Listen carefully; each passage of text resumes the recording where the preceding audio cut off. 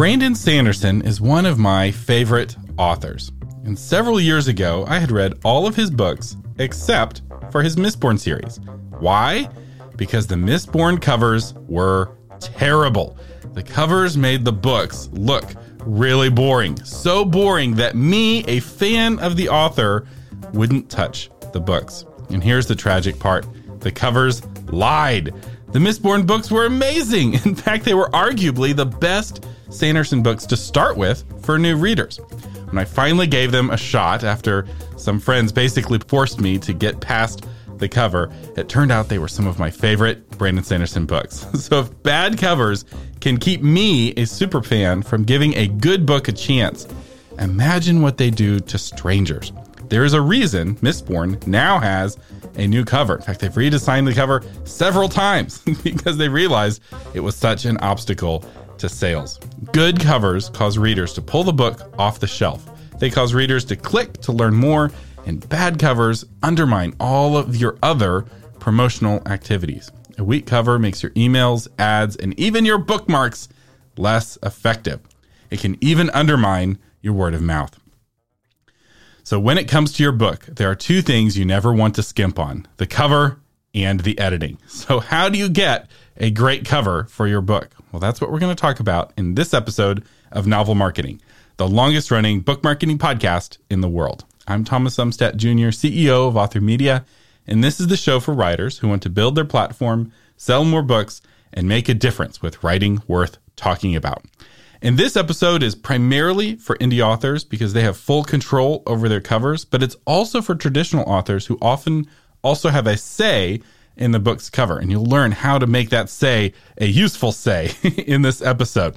And to guide us through the dark forest of book cover design, we have a very special guest. He studied traditional illustration in college and spent the first decade of his career as a graphic designer in the publishing industry. He's designed over 1,000 book covers for publishers like Enclave Publishing, Barber, HarperCollins, Penguin Group, Simon & Schuster, and many, many others, not to mention many indie authors. Kirk DuPont, welcome to the Novel Marketing Podcast. Oh, thanks, Thomas. Happy to be here. So when you started designing book covers in the 90s and early 2000s, the primary format was a 6-inch by 9-inch paper book. And now the primary format for a book cover is a 2-inch by 3-inch thumbnail if you're on a computer, and like a 1-inch by 2-inch thumbnail if you're on a phone. So how has that changed how a book cover is designed? Yeah, most people are going to see book covers in thumbnail size. So it's very important that at that size, you get the wow factor. So really contrast is so important. Have a dark figure on a light background or the other way around, or color contrast. Ultimately, it's about somebody being intrigued enough to click on that image. A common place where I see that contrast mistake happen is with the typography, where the typography isn't bold enough or it's not a different enough color from the background. Yep. And you can read it when it's 6 inches by 9 inches, but when it's 1 inch by 2 inches, the title it's camouflaged into the cover. Yeah, that happens a lot. At least more with indies. And that's one of the ways that you can tell if it's a budget cover, because depending on who's designing the cover, they may or may not know how to design for thumbnails. So walk us through your process of designing a book cover. So somebody comes to you, or a publisher comes to you, and they have a title of a book and maybe some description of the book. What do you do? Take us through the steps from idea to completed cover. You definitely want your book to fit within the genre.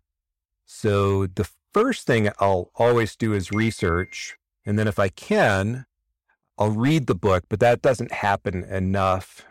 Publishers don't often have the book available before it comes out because they'll be a year ahead. So it's more about marketing. They may only have a few chapters. And this usually happens with indie authors where the book is available to read, even if it's a very rough manuscript, which is fine. So I do like to read it to immerse myself in the story to get an idea of what's the mood for the cover. From there, there's really a lot of coffee involved. And and I'll ask the author too, if it's an indie, what are covers that speak to you? You know, like you hated the Mistborn covers. So you would tell me what covers you like because I wouldn't want to go in a direction you hated. So, yeah, it's about getting an understanding of what the book is really about. And something I always say is that I'm not trying to tell your story on a book.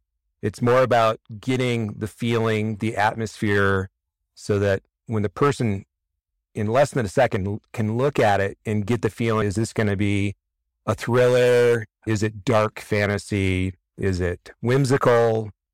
And I think that's a common mistake that a lot of indie authors make is they want you to tell the whole story on the cover. They want every character on the cover. They want every location on the cover. They want every plot point and every symbol. And the more symbols that you crowd a cover with, the less any one of them has a chance to grab the attention of somebody scrolling on Amazon. You might have been able to get away with a more complex cover back in the day. It's kind of like back when people bought records, right? Part of the experience of the album was buying this giant piece of artwork that you would stare at while the record was playing on the record machine. And now you got this tiny little thumbnail on Spotify.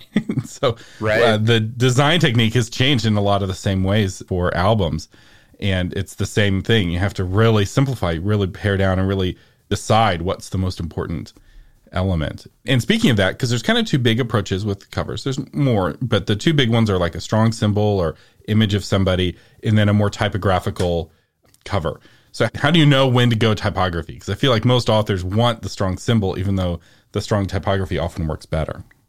I don't know if there's a specific formula for that sort of thing. Like I just did a book cover for Enclave where I didn't have an opportunity to read the book, but they sent me their marketing materials, AMSI, I think is what it's called.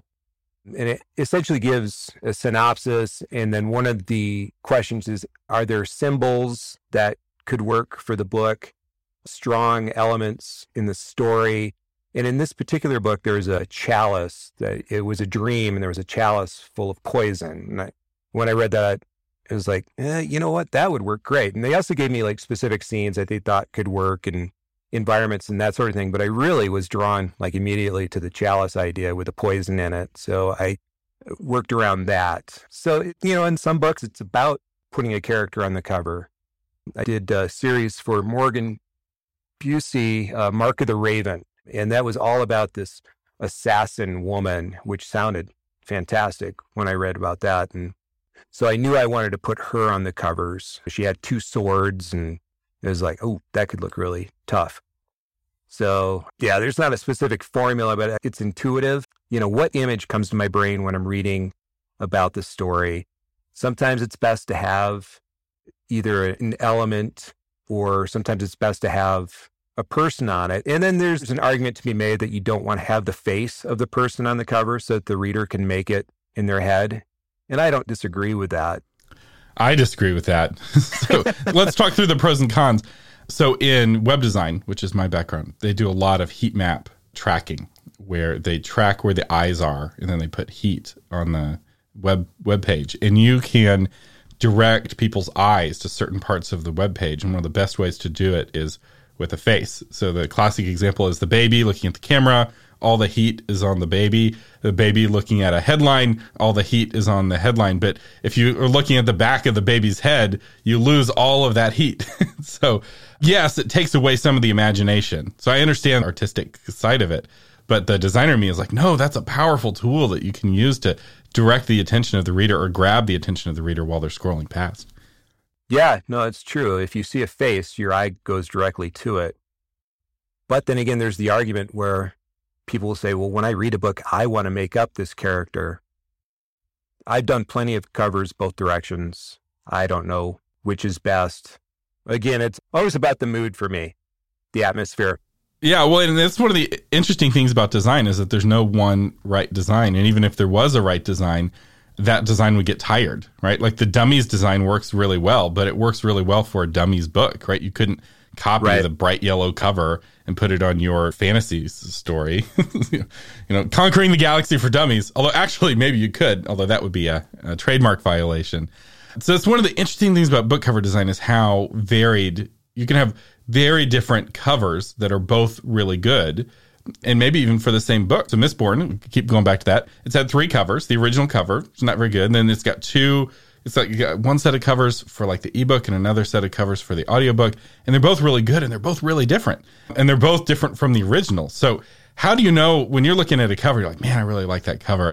Ultimately, I think it comes down to the emotional response that the viewer gets from looking at it. And everyone's different. Some other people might love those Mistborn covers that you hate. So it's a hard call. You can... So that's like food or anything else. Some people love spicy food and some people hate it, and you just never know what's going to go. So there's no magic formula. I know what I'm drawn to, and that's really all. And I think it goes back to what you said at the beginning. You're talking about research, and you're kind of apologetic, but research is a key part of design because the bait has to fit the fish, right? You know, that glistening abs cover is going to attract a certain kind of reader, whereas the knight in armor holding his sword is going to attract a different kind of reader. And while some readers may be attracted to both covers, there's also a lot of readers that are mutually excluded, which is why that research is so important. Because when you are designing a cover and you're making these design choices, you're picking readers that will be turned on or turned off because of those design choices that you're making. Yeah, absolutely. Book cover design is different from traditional art. I've heard it said that art is about beauty. It's about getting people to ask questions, whereas design is about getting people to take action. So something I've said in the past on the podcast that a book cover is more like a box of Captain Crunch than it is like the Mona Lisa. And I know that, I don't mean to offend you by saying that, but really that box of Captain Crunch is designed and it's put at knee level for the parents, right? Why is Captain Crunch at knee level for the parents? Because that whole design is targeted not at the parents, because they're not going to eat the Captain Crunch, but it's designed at the kids who are like, sugar! And they grab it off and they put it in, and there's a fight in the cereal aisle. Not that I would know anything about this as a parent of young child. So I feel like you have a foot in each camp because you're a traditionally trained artist. You went to school and you were trained in art, but you've been working as a designer. So how do you navigate that tension between art and design? It's a good question. Actually, in art school, I was an illustration major. And in art school, there was this chasm between the fine artists and the illustrators. The illustrators, we were there like because we love art and we want to make a living at it. The fine artists were there because they love art and it's none of your business what they do. They just wanted to please themselves, and they wanted to starve. Essentially. But yeah, I mean, ultimately a book cover is not for me. No, it's not about making me happy. It's about, and it shouldn't be about making the author happy either, or the publisher. It should be about getting the person who's a prospective buyer to pick it up and either look at the back cover and read what the book is about, or if you're online, to read the synopsis there. And that goes back to the whole thing where you have a committee where they're trying to decide which cover to go with, and they pick the one you don't like. You just have to, it's not my book. It's not for me. It's ultimately for them. They're paying me. So hopefully it'll do its job and get the prospective reader to buy it ultimately. I'll tell you how I navigate those meetings, because typically the book isn't for the people in the meeting room, right? It's for teenage boys, or it's for some demographic that's not well represented in the room. And so what I encourage them to do is to do a split test on Facebook, where they buy Facebook ads targeting the same audience. They try to make the audience fit the target readership as closely as possible, and they put all the covers against each other. And they just link to like a pre-order page, right? It doesn't really matter where the link goes. All you're tracking is the click-through rate, right? Because then you can show, this cover that I like, that I designed, got twice as many clicks in the noisy, chaotic environment of Facebook than this cover that you liked. And you move the decision from the hippo, the highest paid person's opinion, to the data. Because otherwise, it's that VP of marketing is always going to, and as somebody who was that guy, it's nice to have that power, but it's important to realize that just because I like the cover doesn't mean that the target reader is going to like the cover. So giving them a voice by doing ads and doing a split test with Facebook ads, $50, it's $100. It's not a lot of money to be able to test the cover on tens of thousands of potential readers. Yeah, that's a great way to do it. So let's talk about genre fit. How do you research? Because there's the big genres, obviously, fantasy and sci-fi, but that's really misleading because there is no fantasy genre. There are the fantasy genres, and sci-fi, right? A military sci-fi is going to be very different from a space opera, because that's one of the most important things you said earlier, to match the genre, right? You want to match that micro genre. How do you get a cover to communicate the correct genre?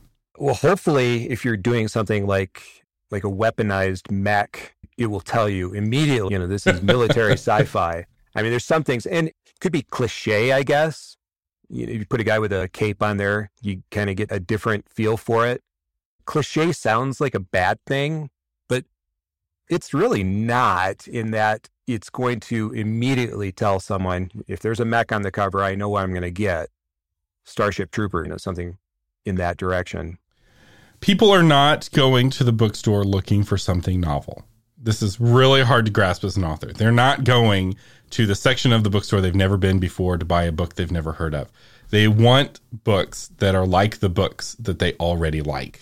And so the cover has to be like the books that they already like. And often it's like, no, this is too similar to Starship Troopers. Like, no, that's what you want, because you want the fans of Starship Troopers to be like, yes, I love Starship Troopers. I love a political dialogue wrapped in military science fiction. So, like I said, I worked in web design for a long time. And one of the big challenges I felt between a good website and a bad website was unclear feedback from the client, where often they would say, I want this to be more simple and I want it to be more elegant. And you're like, those are opposite things. So this is your chance to talk to future clients, right? That are trying to give you feedback. They're trying to navigate their emotions, and because you both want the same thing. The cover designer, the web designer, they're not your enemy. They want it to be a good, effective cover, just like you do. How can somebody give more useful feedback and also know when to listen? Because the thing is, this is one of the most frustrating jobs, being a designer, because you're getting feedback from somebody who's not a trained designer, right? It's kind of like a plumber getting advice from somebody who doesn't know anything about plumbing. So how can somebody give you useful advice on a book cover? If they have a good reason for not wanting something, then I need to be humble enough to listen and find out exactly what don't you like. And on the same side, maybe they need some humility too, and to know that this isn't what they do for a living. So yeah, there's trust on both sides of it, but it does require humility and communication on both sides. And I'll be the first to admit, I'm a little bit thin-skinned, so I can get uptight with clients fairly easily, and it's important for me to just, okay, don't reply back right away. And I've made that mistake so many times. Just sit on it, think about it, and okay, what is it that they don't like, and are they right? And at least give it a shot and see, because often it's like my immediate response is, no, that's going to suck. I don't want to do that. And I've, in the past, especially with big publishers where I just have to do it anyway, I ended up like, oh, well, darn it, they were right. So yeah, it's just humility on both ends. Yeah, one of the things I found really helpful back when I was doing website design is that we wouldn't send the designs to the client right away. We insisted on the initial presentation of the design being live on video, where we could explain the reasons for why we made the decisions. And web design's more technical and intricate, but it helped us to explain why we made the decisions that we had. And that would often cause the clients to give reasons for why they didn't like those decisions, or why they did like, because I don't like it is the least helpful feedback, right? It's like, that doesn't send me in any kind of direction. And so it's like, well, why don't you like it, right? And you can kind of dig, and often you have to ask why 5 or 6 times until you get to that core reason behind the reason. And also I find that they respect your design decisions more when they hear that rationale that went into it. It's like, here's why I picked a mech and power armor, because it is similar to these other books, and it ties in with the scene of your book or what have you. And it gets less personal, right? It's like, I don't like it. You're a terrible designer. It's like,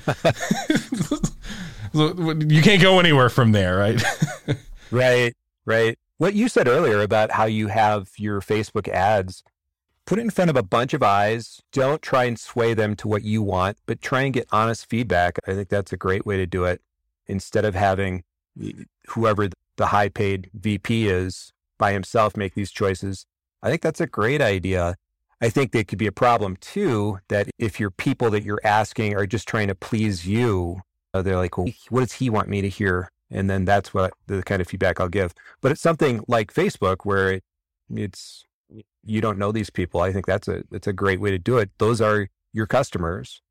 And it's way better than asking for advice. When you send a cover to a friend, they stare at it for 30 seconds and they surrender to it like it's a piece of art. And the experience that they have with the cover is completely unlike the experience that a customer would have with the cover. And so you end up getting really distorted feedback, right? They're the person sitting with the vinyl LP, staring at the cover and finding all the intricate details. And what you really want is to capture that scrolling past 500 books on Amazon until the one cover jumps out at you, which is what the split testing on Facebook is more similar to. Because in this case, all the noise on Facebook actually helps you because it's creating that chaotic environment. Absolutely. So what mistakes do you see authors make when they're getting a book cover? Probably that it is too personal, it's too important to them, and that they won't listen to advice because of it. And that is really the big thing with working with, especially first-time indies. It's just so important that they don't let go, they don't trust. But I guess probably the biggest problem with indies is when they design their own covers. I think that is just, I don't think that's a good choice. And I have seen it done well. So it can be done with someone who has the right sensibilities. But it's like, I wouldn't write a book because I'm not a writer and I wouldn't try and edit someone's book. But if you're not an artist, you don't have those sensibilities, don't design your own cover because it shows. Because book cover design is marketing. It's marketing art. It's not fine art. I mean, it can be, but ultimately it's a piece of marketing. So if you're a great painter, don't necessarily assume that you're going to be a good book cover designer. That's one of the most important things that we've said today. and I'm almost sad that you were like, there was the one indie who did a good cover. 'Cause I've seen it.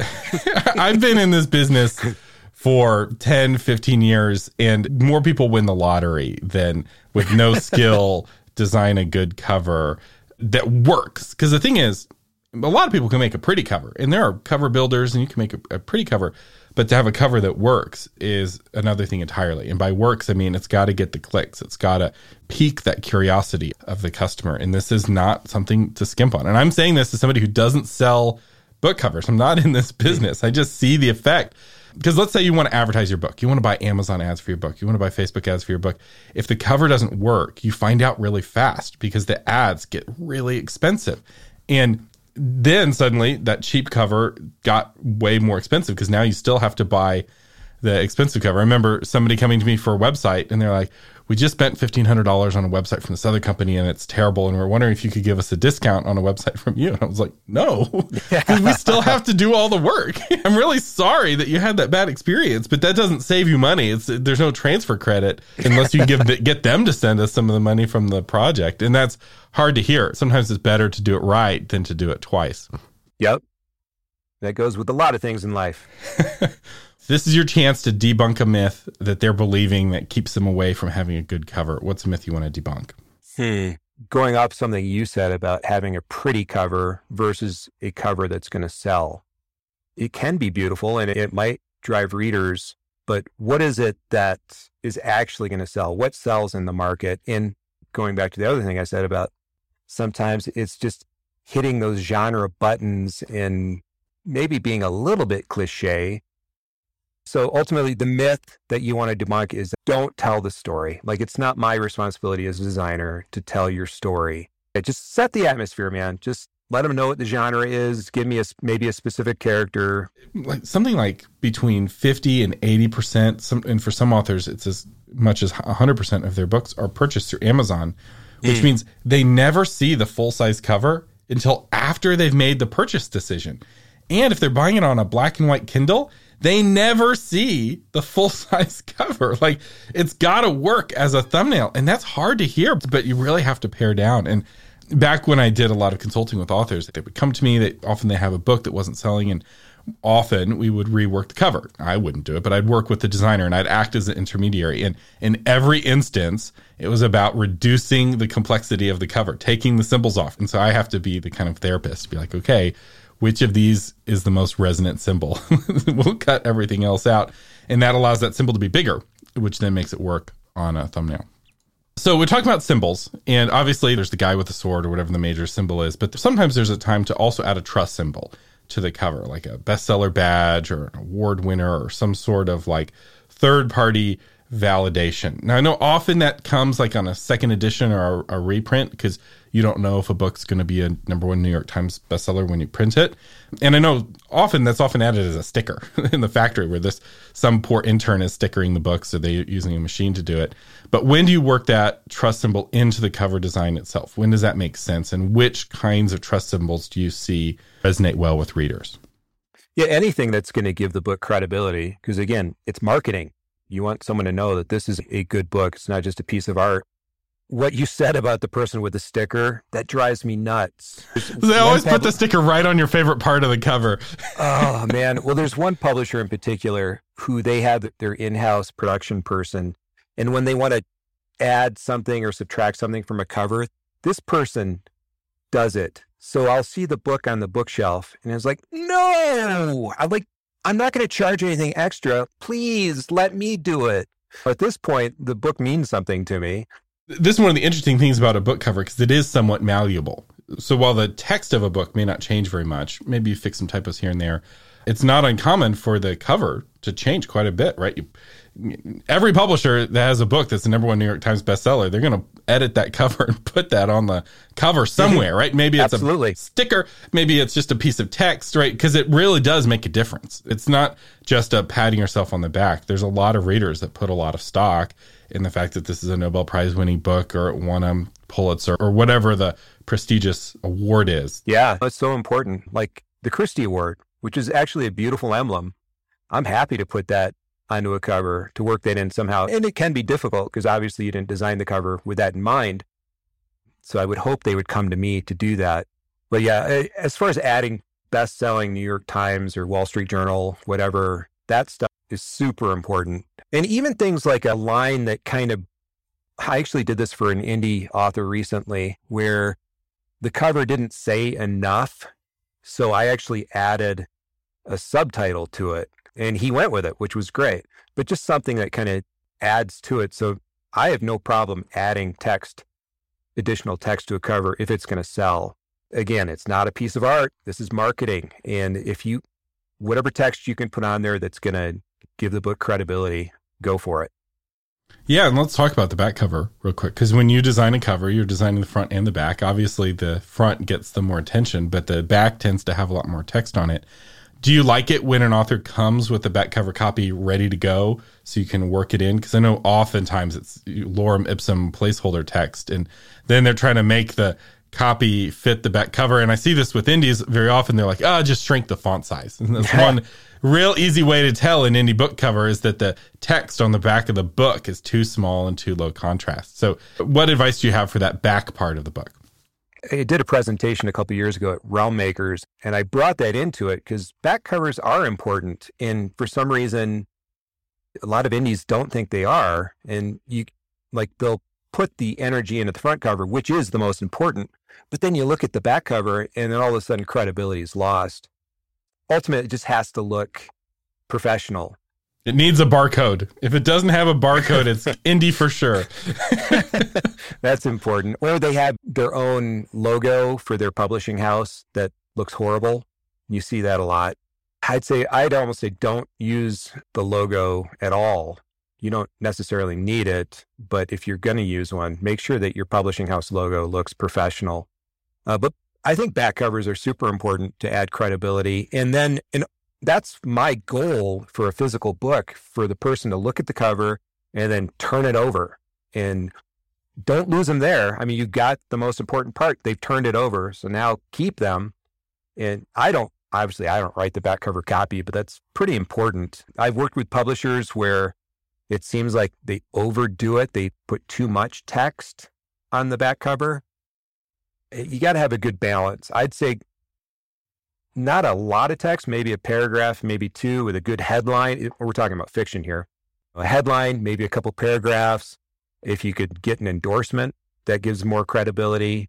And then maybe have your bio on the back cover, maybe not. I'm not strong either way on that. Yeah. Just because somebody gave you a 2-paragraph endorsement, that doesn't mean you put all 2 paragraphs of the endorsement on the back of the book. The best endorsement of any book that I've ever read is C.S. Lewis's endorsement for Lord of the Rings. That's been on Lord of the Rings covers for 70 years. He said, "Here are beauties which pierce like swords or burn like cold iron. Here's a book which will break your heart." And that's it. And then it's C.S. Lewis. And if you're a C.S. Lewis fan, at that point you say, "Shut up and take my money."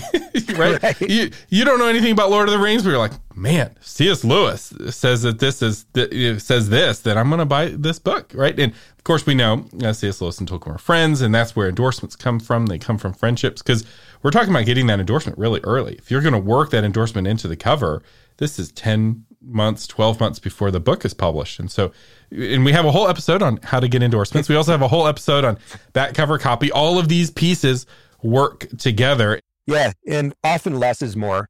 I said 2 paragraphs. 1 paragraph is good too. But what you said about cutting down the endorsement, yes, you just have like maybe a sentence, and you just have some important words in there, stunning, wonderful, blah, blah, blah, whatever. But don't have a huge, long endorsement. We should at least mention nonfiction.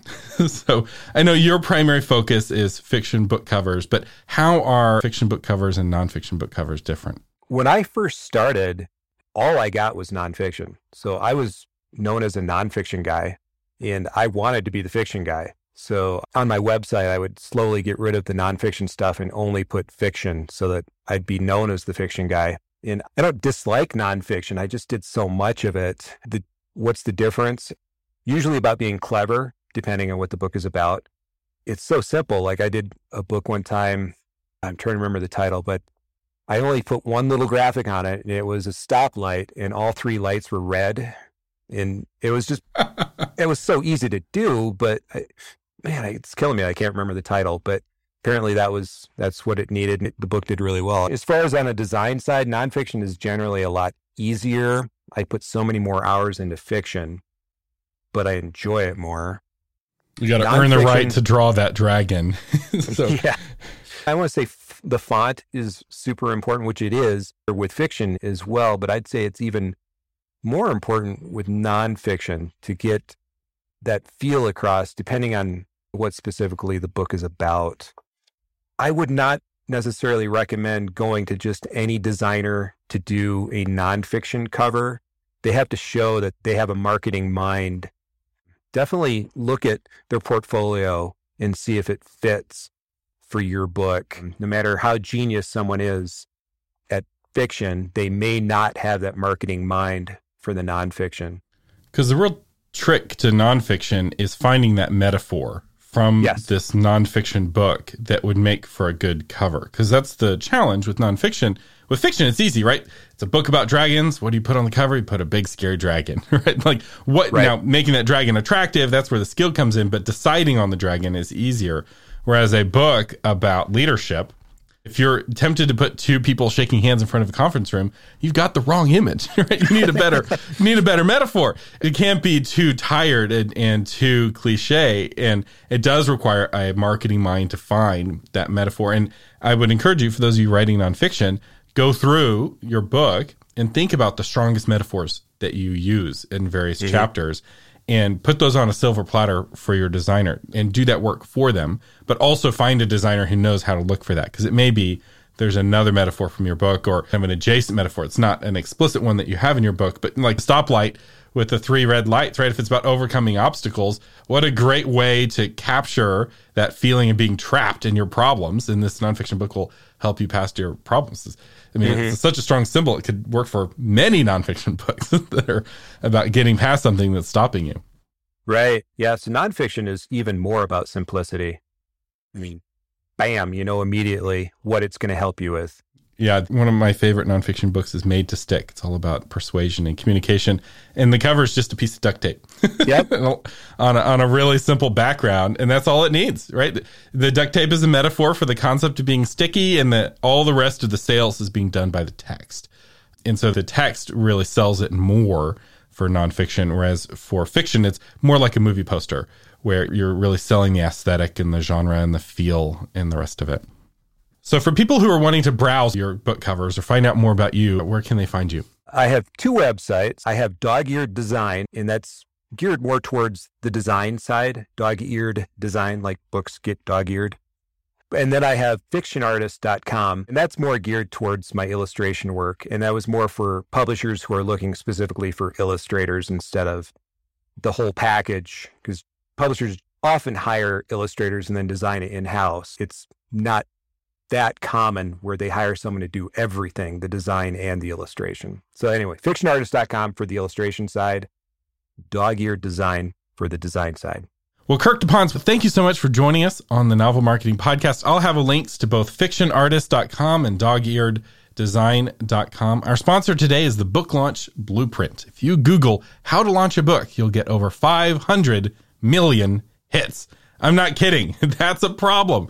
Why? Because how do you know which of those websites have good advice and which don't? You can't afford to spend your time and money on programs that are little more than wishful thinking. So what does the Book Launch Blueprint do? It takes you through a 28-day course where I and Christie Hall of Fame author James L. Rubart walk you through the process of launching a book. We teach you everything from start to finish. We don't teach you how to have a good cover. We assume that the book is good and the cover is good, but we take it from there and teach you how to launch your book. We only do this course once a year. And for those of you listening in the year 2022, registration closes on April 8th. And you can find out more at booklaunch.fun. Our featured patron today is Derek Dopner, author of Why Authors Fail. Becoming a massively successful self-published author can be challenging. Even just one missing link in an otherwise perfect plan can kill your results. In Why Authors Fail, award-winning author Derek Dopner reveals 17 biggest mistakes authors make that sabotage their success, along with practical steps to fix each mistake. So Derek, thank you so much for being a patron of the Novel Marketing Podcast. Thank you for supporting the show, helping keep it on the air. And if you would like to become a patron, you can find out more at authormedia.com/patron. And if you can't afford to become a patron, but still want to support the show, you can. Just share this episode with one writer you think would find it helpful. The Novel Marketing Podcast is a production of Author Media. This episode's audio was edited by William Umstadt. The blog post is by Shauna Lettler. The producer is Lori Christine, and I am Thomas Umstadt Jr., your host. To find the blog post version of this episode, visit authormedia.com/319.